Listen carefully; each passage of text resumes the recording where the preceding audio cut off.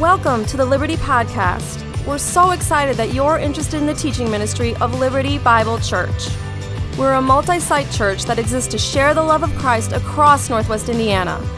If you're looking for a church home, please check us out at our website, findliberty.net. Thanks again for joining us as together we're transformed by the teaching from the Word of God.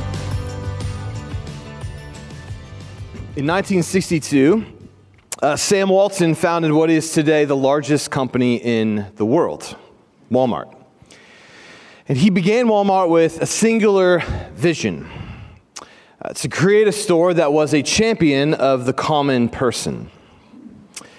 Walton grew up in the Depression, so he understood the concept of hard-earned money. So he wanted to start a company that would serve people like him. He built stores in rural communities because that meant people would not have to drive long distances to get what they needed. He perfected the big box model store so that people would not have to travel from store to store in order to get all they needed, which would have saved time, gas, and money, crucial for blue-collar workers. He cared about creating a company that people would want to work for, that served both the customer and the people who worked for him. So everything that Walton did and said was a celebration of average people. He never took a salary more than $500,000, despite having a company worth hundreds of millions of dollars. He drove a pickup truck all his life and got his hair cut at the same place all his life. But as author Simon Sinek tells the story, when Walton died, that all began to change. So in 2011, Sinek attended Walmart's shareholder meeting, and at that meeting, Walmart paid millions of dollars to have A-list celebrities MC and perform at the events, a rejection of Walton's vision for the common person. The meeting was filled with boasting of how much profit Walmart had made, how good they had been at cutting costs, not championing their employees or their customers. As Sinek described the event, if Sam Walton were alive, he'd scoff at the idea of wasting money to parade in rich, famous people to talk about Walmart when there are literally millions of average working men and women who shop at Walmart and work at Walmart who deserve far more celebrating. So Sinek in his book, Start With Why, says Walmart lost the reason why they existed, which is why they're embroiled in lawsuits for mistreatment of employees and a variety of other critiques they've received in the past few years. And his point is that if Sam Walton had walked into that shareholder meeting, he would not have recognized the company he had founded. And reading about that made me wonder, would Jesus have the same experience? Would he walk into our churches, into our worship services, into our homes, and say, I don't recognize this? If Jesus walked into our church, would he recognize what he saw as his? The community he founded. And we don't have to guess about that. We can just go right to Jesus' founding vision for his community, which we just listened to from people across all of our campuses. And that's the sermon itself, which we'll be in for several weeks. But before we get to the sermon, I actually want to move back a few verses to even understand who Jesus is preaching to. So if you have a Bible, you can go to Luke 6, and I'm going to read Luke 6, 12 and 13, which happens before Jesus starts preaching. Luke chapter 6, verse 12. In these days, Jesus went out to the mountain to pray, and all night he continued in prayer to God. When day came, he called his disciples and chose from them 12, whom he named apostles. And then Luke names those 12 apostles. There's really one word in those verses I want to highlight that defines the whole sermon and is going to be what my next few minutes are about. It's a word to underline, to highlight, however you like marking up your Bible. When day came, he called his disciples. Disciples. This is the group Jesus preaches, that sermon we listened to a minute ago. 12 disciples he'll name as apostles, which will be his authorized representative. But there's a larger group of people here, men and women, who Jesus names as his disciples. So what did Jesus desire to found? What's his community? Jesus desires a community of disciples, not Christians. Do I have your attention? The word Christian only appears 3 times in the New Testament, and it's used to mean little Christ, which was to mock disciples of Jesus. But today, I feel like the term Christian means something a little bit different from the term used to describe disciples of Jesus. Today, I feel like the term Christian means anyone who ascribes to a few beliefs about the Bible or Jesus, but certainly not all of them, and their lives are not noticeably different than a non-Christian because the teachings of Jesus do not factor significantly in their life. And so in 2022, an article in the Gospel Coalition, a study found the following. First, 46% of Christians disagree that you have an obligation to join a local church. 1 in 2 Christians do not believe the local church factors into your faith life, which makes it impossible to actually obey Jesus' teachings, who Jesus said in John 13, verses 34 and 35, "A new commandment I give to you, that you love one another just as I have loved you. You are to love one another. By this, all people will know that you are my disciples, if you have love for one another." And yet 1 out of 2 Christians say that's not relevant to my life.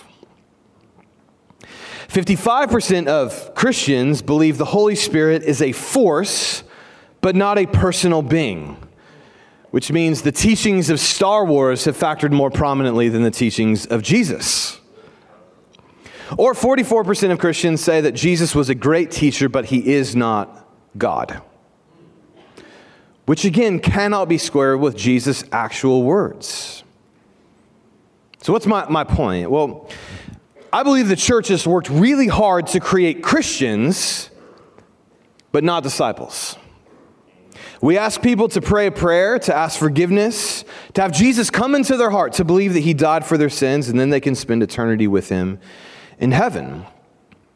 And I agree with all of the things I just spoke, but it is important to note Jesus never said any of those things to people he wanted to join him as disciples. He said something else. Repeatedly and continually. We see it every time Jesus invites someone to become a disciple of his. It's in Luke 5, verses 1 through 11, when Jesus approaches Peter, James, and John and says to them, "Do not be afraid. From now on, you will be catching men." Which always confused me because that sounds really creepy. We're going to go catch some men. I think that's how you get arrested. Don't do that. But in that culture, in that day, this was a common saying rabbis would use when they were inviting people to come be their disciples. A teacher would say to you, "Come be my disciple, and we'll catch men, so they'll be our disciples as well." And Peter, James, and John understood what Jesus meant, and so this happens in the next verse. When they had brought their boats to land, they left everything and followed him. Do you see what a disciple is? Or one more passage, Luke 5:27. Again, just a few verses before that sermon Jesus preached. Jesus comes across a tax collector. And what does he say to him? What is Jesus' invitation for him to change his life? Follow me. Be my disciple. Jesus' primary message was not to go around saying to the world, "If you believe in me, I will die for your sins so you can go to heaven when you die." His message was, "Follow me. Become my disciple." So what is that? What is a disciple? It's a religious word. Well, a disciple is an apprentice. And that may not help you. You may say, well, what's an apprentice? Well, think of it this. I am not capable of building anything. I cannot build anything. So if I wanted to build some cabinets, if I just went and built cabinets on my own, they would be very bad. The doors wouldn't shut properly. They wouldn't be rectangular. They probably wouldn't even be a shape. They would not be capable of holding anything, let alone dishes, and they would be awful to look at. I can't build cabinets, but I know someone in our church who can. His name is Joe Drew, and he's a cabinet maker and a Finnish carpenter. Not just a carpenter, a Finnish carpenter, which sounds impressive to me, at least. So if I want to build a cabinet, what I do is I reach out to Joe. Hey, Joe, help me do what I cannot do. So I go to his workshop, and he shows me his tools. Probably gives me stern warnings about not touching his tools. But he shows me, and I watch him. And eventually, he'll probably let me try a task at building the cabinet, which I will immediately fail at. And then he'll have to correct my work. Then he'll let me try it again, and again, and again. And maybe by the 100th time, I'll do it right. Then he'll move me on to the next task, what it looks like. And I'll try again and again and again. And for some people with Joe Drew, maybe after a few months, you could build a cabinet. For me, after a few decades, I could build a cabinet. Why? Because I'm his apprentice. I'm learning to do what he did. I'm his disciple. So when Jesus says to people, follow me, become my disciple, what he's saying is this. You don't know the best way to be a human being. It's why the relationships in your life have so much conflict. You say the wrong thing. You don't know how to love other people well. That's okay. Come be my apprentice, and I will teach you how to be a human being, how to love. You lack joy in your life. Come to me. I have deep reservoirs of joy that sustain me through incredible suffering and isolation. Let me teach you how to be a person of joy. You're angry. Come to me and let me teach you how to channel your anger into acts of selfless service and deep commitment to the very people you are angry at. And by becoming an apprentice of Jesus, we learn how to be a human being. Just like if I spent a really long time with Joe Drew, one day I could be a carpenter. And that's what Jesus is inviting people into. Not just to get to heaven when we die, but how to become a human being again. And this invitation of Jesus then invites us to ask or to consider a question, which is, well, what kind of person am I becoming? Who have I apprenticed myself to in order to become that type of person? Whose disciple am I? Who taught you to be the brother that you are? Who taught you to be the sister that you are? Who taught you how to think about money the way that you think about money? Who taught you how to think about politics the way you think about politics? Who taught you how to do your work, to be in the vocation you are in? Who taught you what kind of student you should be at school when you go back to school after fall break this week? See, we all get attracted to voices we believe show us how to be a good human being. And this is exactly what Jesus is getting at in the sermon. That being a disciple of Jesus means lots of things, but I want to focus on one thing this morning, one word in the sermon Jesus names. It's the word he starts his sermon with in verse 20.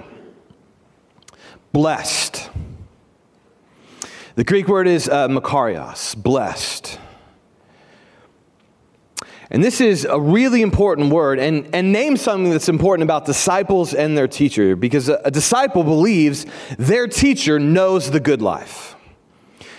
That word blessed or makarios When Jesus spoke that word, everyone listening to him would know instantly what he was doing, because this word was really important in both Greek and Hebrew culture. So if you turn to the Old Testament, you'll find that all the time. Blessed are these types of people. Makarios, or the Hebrew word is asrei. The happy people are these types of people. That's how the Psalms begin. Psalm 1 begins like this. Blessed is the man or the woman, blessed is the man who walks not in the counsel of the wicked, nor stands in the way of sinners, nor sits in the seat of scoffers. But his delight is in the law of the Lord.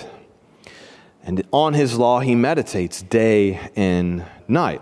What that's saying is, if you want to have a good life, dwell in the scriptures and resist sinful voices. If you want to be happy, the voice of God must direct your steps more so than the voices of people who want to lead you down the wrong path. That's the good life, dwelling in the scriptures, not listening to other voices. So Jesus is drawing on that tradition here in Luke 6. But he's also drawing on Greek culture, because Greek philosophers also use this phrase, blessed are. They would say, blessed are these types of people, to talk about how to be happy, who has the good life. And so theologian Scott McKnight concludes of Jesus' use of Makarios here by writing, the entire history of the philosophy of the good life and the later modern theory of happiness is at work when one says, blessed are. So Jesus is saying, I know how you can be happy.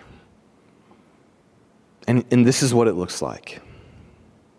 But this is where things get interesting, because if you listen to what people read earlier, that is how no one talks about how to have a happy life in our own modern day, how to be human.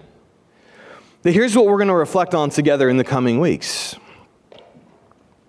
The people you think have a good life, the rich, the well-fed, the people with good reputations, that's not the good life.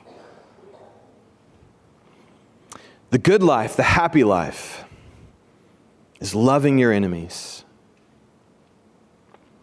Noted, no amen after that statement. The happy life is not living in a judgmental spirit and looking down on other people. Jesus is saying, I know how to be human and what brings true happiness into human beings' lives. And my question to you is, do you believe that? Or to put it a way Dallas Willard put it, there is no problem in human life that apprenticeship to Jesus cannot solve. All the problems that exist in your life today, relational problems, your workplace and vocational problems, your spiritual problems, your emotional problems, your financial problems, all of them are solved by apprenticing yourself to Jesus. By building your life around His teachings and His way, by patterning your life after His life. Do you believe that? That there is no problem in human life that apprenticeship to Jesus cannot solve? I'm sure, like you, for me, COVID-19, that whole period was just incredibly enlightening in a variety of ways. And one of the things that really surprised me was watching Christians' response to the pandemic to descend deep down into the YouTube black hole. And they tried to bring me with them. Read this article. Listen to this podcast. Watch this video. It's important. And I could tell you, as a pastor who knew a lot of people, throughout that whole season of life, through which I spent way too much time on social media, I received a lot of input about who I needed to listen to. And I can tell you, in 2 years, not a single person invited me to consider the teachings of Jesus in all of the emails, conversations, and texts I received.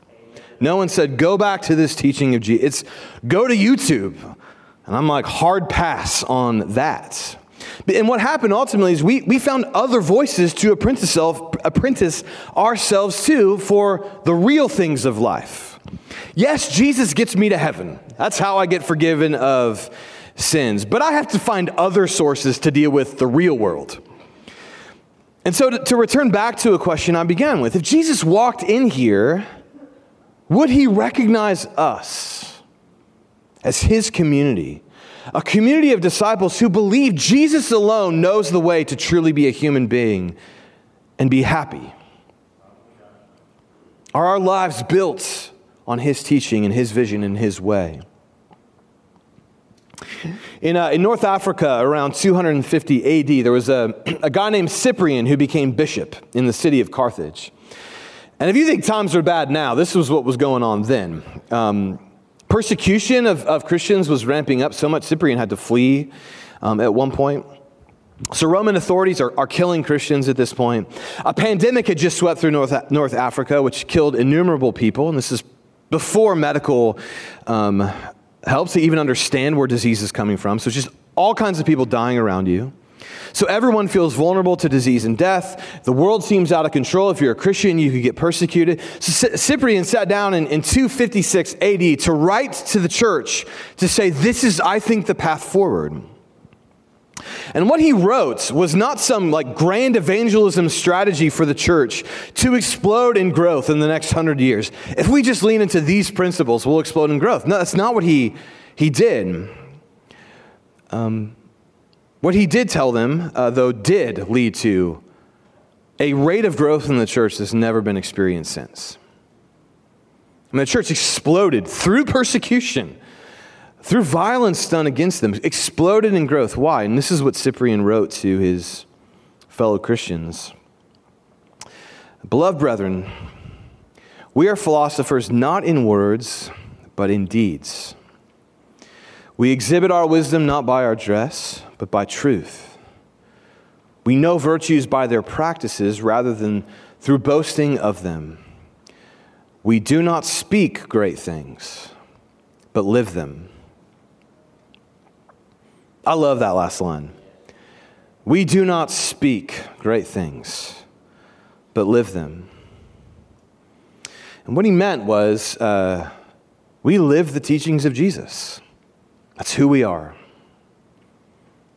And Alan Kreider, in his book detailing this time in church history, explained what Cyprian meant, what the church was doing then.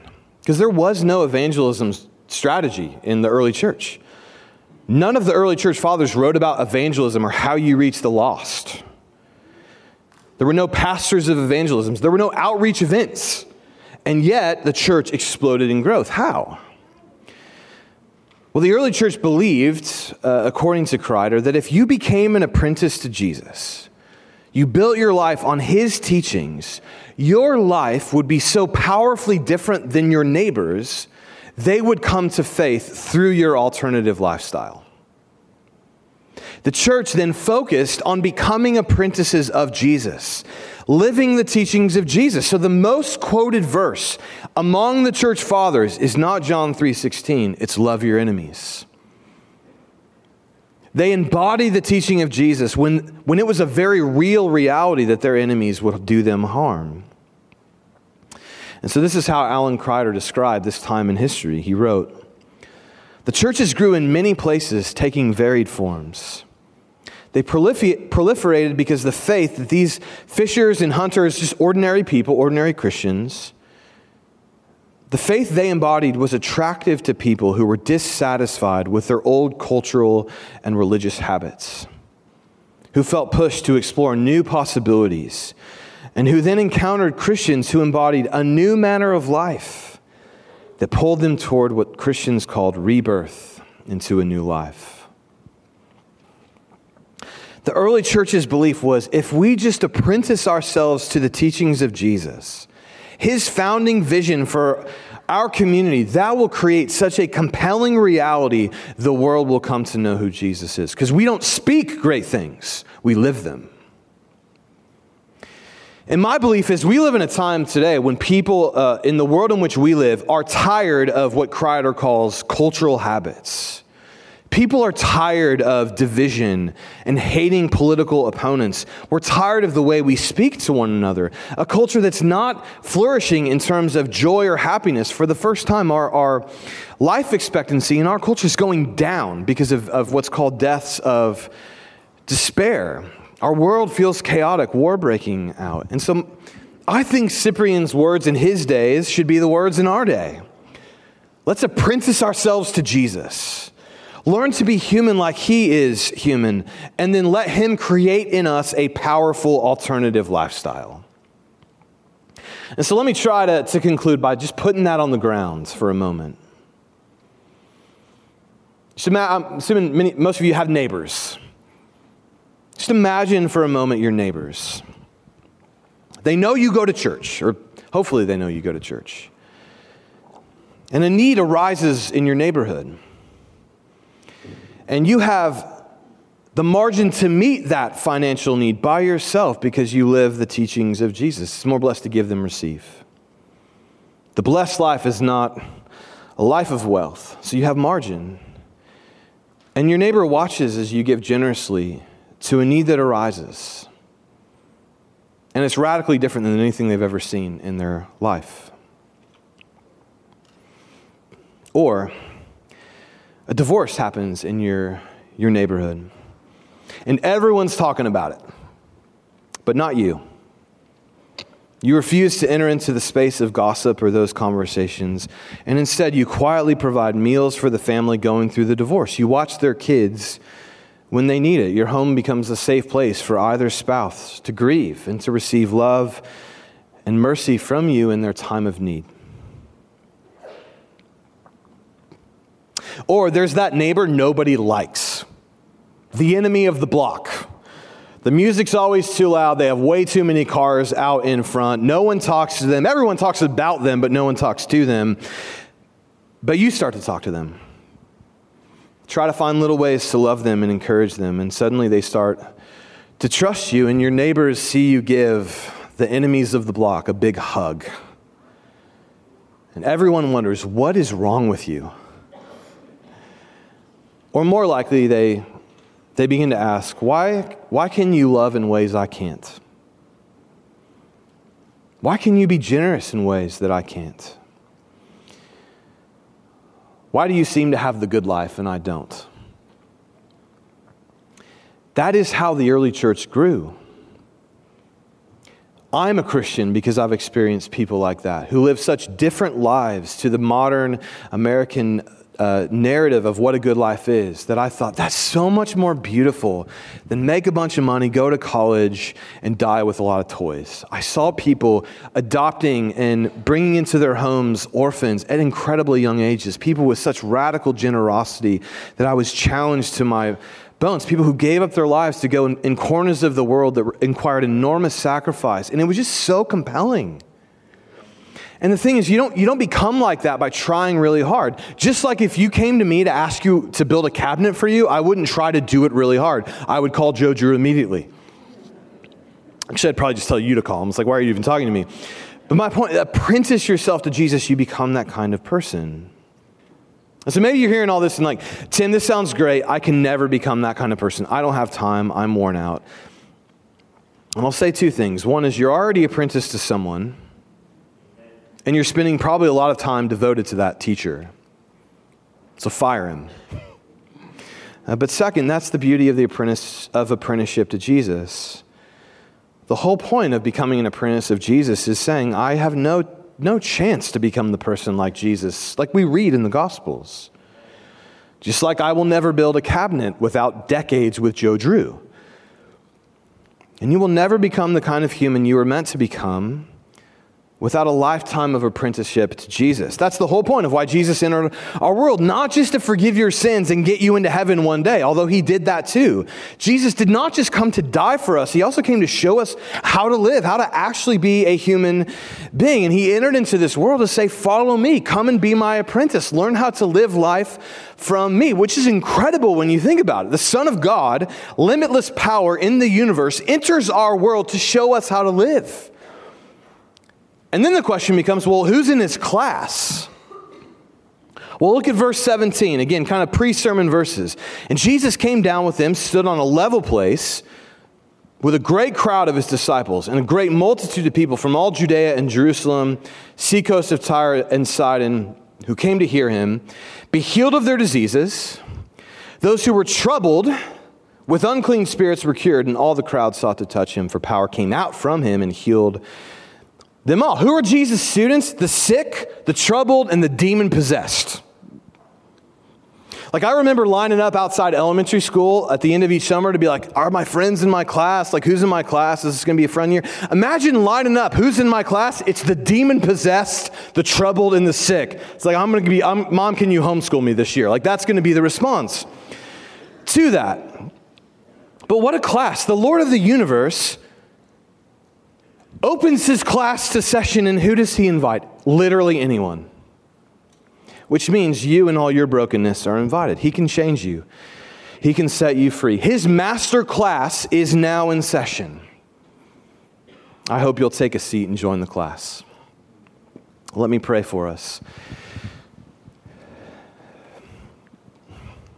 Father, I know in my own life I'm sorting through who am I apprenticing myself to? Whose voices have become loud? And I'm in a place of gratitude that Jesus entered into our world, gave us teaching, gave us a sermon we got to listen to earlier. May we apprentice ourselves to that voice. I pray all this in Jesus' name. Amen. Thanks for being with us today. If you'd like more information on our church or a place to connect, you can check us out on the web at findliberty.net.